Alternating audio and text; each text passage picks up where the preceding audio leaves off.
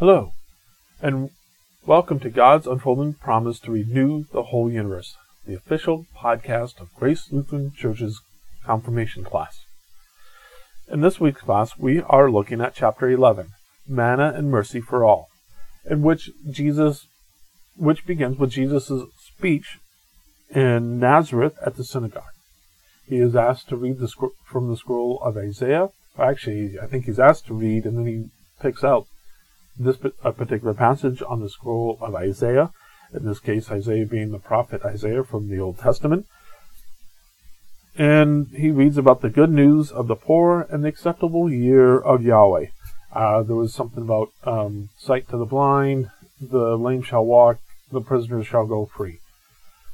Depending on the translation of the Bible you're reading, that might sound a little different, but the one thing that really does seem to be clear is that this is Jubilation year language, and in fact not just any Jubilation year, but the 50th Jubilation year. And this is an idea that comes out of the Old Testament. It's actually kind of prescribed within the Old Testament and within the Pentateuch.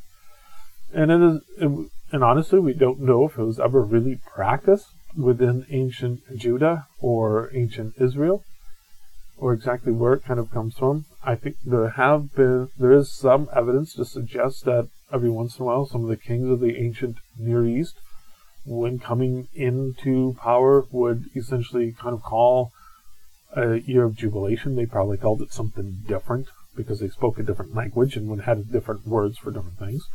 But essentially would kind of reset or forgive debts. And that's really what this Jubilation year is ultimately all about. It's kind of a reset for society. So originally, at least as the story goes, again, probably not historically, but as the story of the Bible goes, after the people have been liberated from slavery in Egypt, they have wandered through the wilderness, and now as they come into the land, each kind of clan or family group is assigned a plot or a tract of land. That land is meant to be that family's land for eternity. It is meant to essentially ensure that everyone within this new way of being a kingdom, a nation, has access to the necessities that they need in order to survive. In an agrarian society, land is, first and foremost. So you can grow the crops that you need to survive, or if you don't grow all the crops you need to survive, you can grow more than what you need in one area, and then trade with your neighbor for if you grew corn, you could trade your neighbor for some beets or carrots or something that they had extras of. So basically, everybody would have the very necessities of life at hand and be able to produce those. In an ideal life, that's the way things would go. As you know, the world is often not an ideal world. And especially in the ancient world, there were things like famine, things like insect plagues, locusts, that sort of thing, where it would come and kind of wipe out crops. Perhaps somebody had some unexpected expenses or whatever, and was unable to buy the seed that they needed. In ancient worlds, they would oftentimes keep some of those seeds, but perhaps the mice got into those and ate most of their seeds during the winter months, or the summer months, whenever their non-planting seasons were. And now you would have to sort of borrow money to continue. Well, you didn't have a whole lot of other collateral, and so the land would then kind of be put up for borrowing as collateral.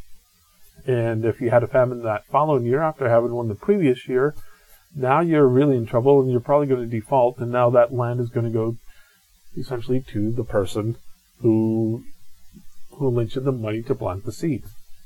Well, the way that all of this worked is every 50 years there would be a reset. So even if you did borrow against your land and you ended up losing that, after 50 years, that land would still be returned back to your family. I mean, you might have since passed on, but your sons, your daughters, your grandchildren, whatever, would now be restored to that piece of land.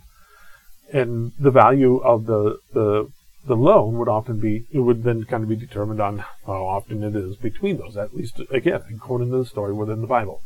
And so it's really meant to kind of be kind of this societal reset that brings everything back, not necessarily to equal, but to a place of equity, where everyone has sort of the access to the necessities of life that they need to have not just at a subsistence level, but that they need to have a good, high-quality life.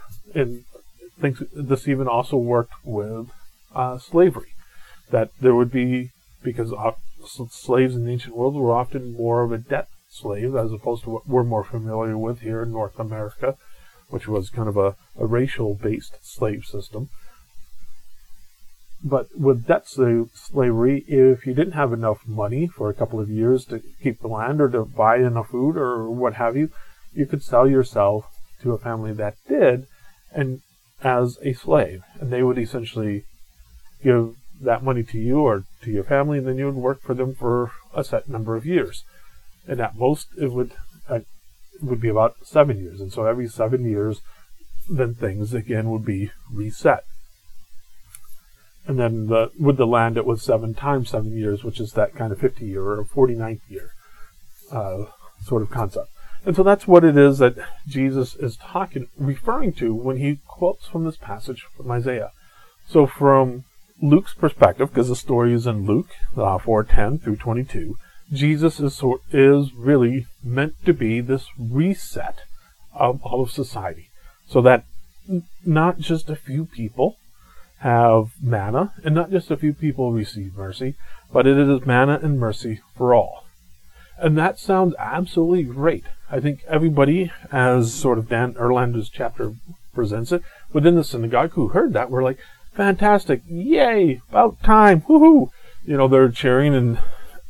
But then Jesus also mentions that not only is this for kind of the in-group of people, the group of people who have been faithful through this time, who have done the correct and the right things, who have, shown up for confirmation class or their equivalent of confirmation class when they are supposed to, who have kind of done the reading that they're supposed to, etc.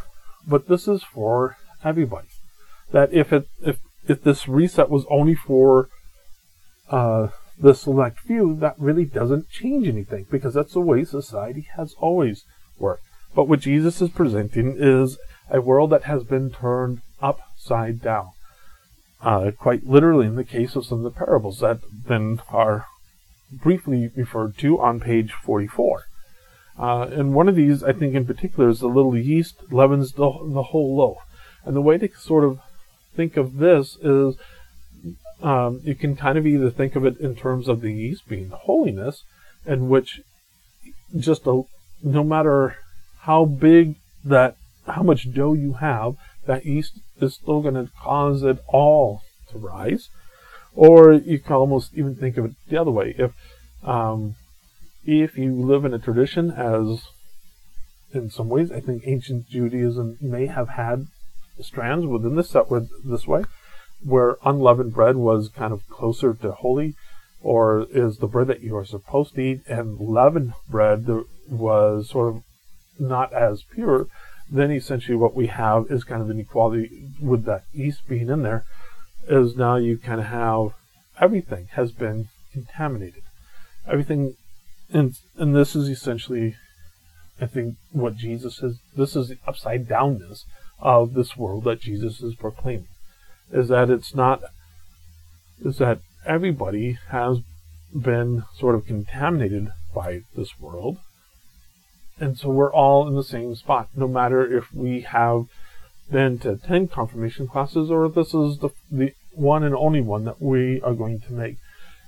And now you begin to see how a reward at the end of the year for making all of the confirmation classes that then goes to all of the students is perhaps doesn't seem to be very fair. But in fact, from Jesus' perspective, there is maybe not fairness, but there is something that is, I think, merciful and good about that. That it's not dependent on our actions, but it is in fact dependent on what God has done and is doing for us. That doesn't mean we sort of ignore all of these things that Jesus is telling the people to do in the way that he wants them to live, but that life is what leads and helps us to enjoy life in a new way, in a way that perhaps seems counterintuitive, perhaps even seems upside down, but it is sort of a new society, a renewed, that is open to all, and it's the realm of God's extravagant grace, mercy, forgiveness, and compassion. A place where those labeled unworthy or impure are received unconditionally, a world of abundant manna shared by all, a reality worth dropping all other commitments to joyfully receive. Thanks for joining us this time, and I'll see you in class, if not before.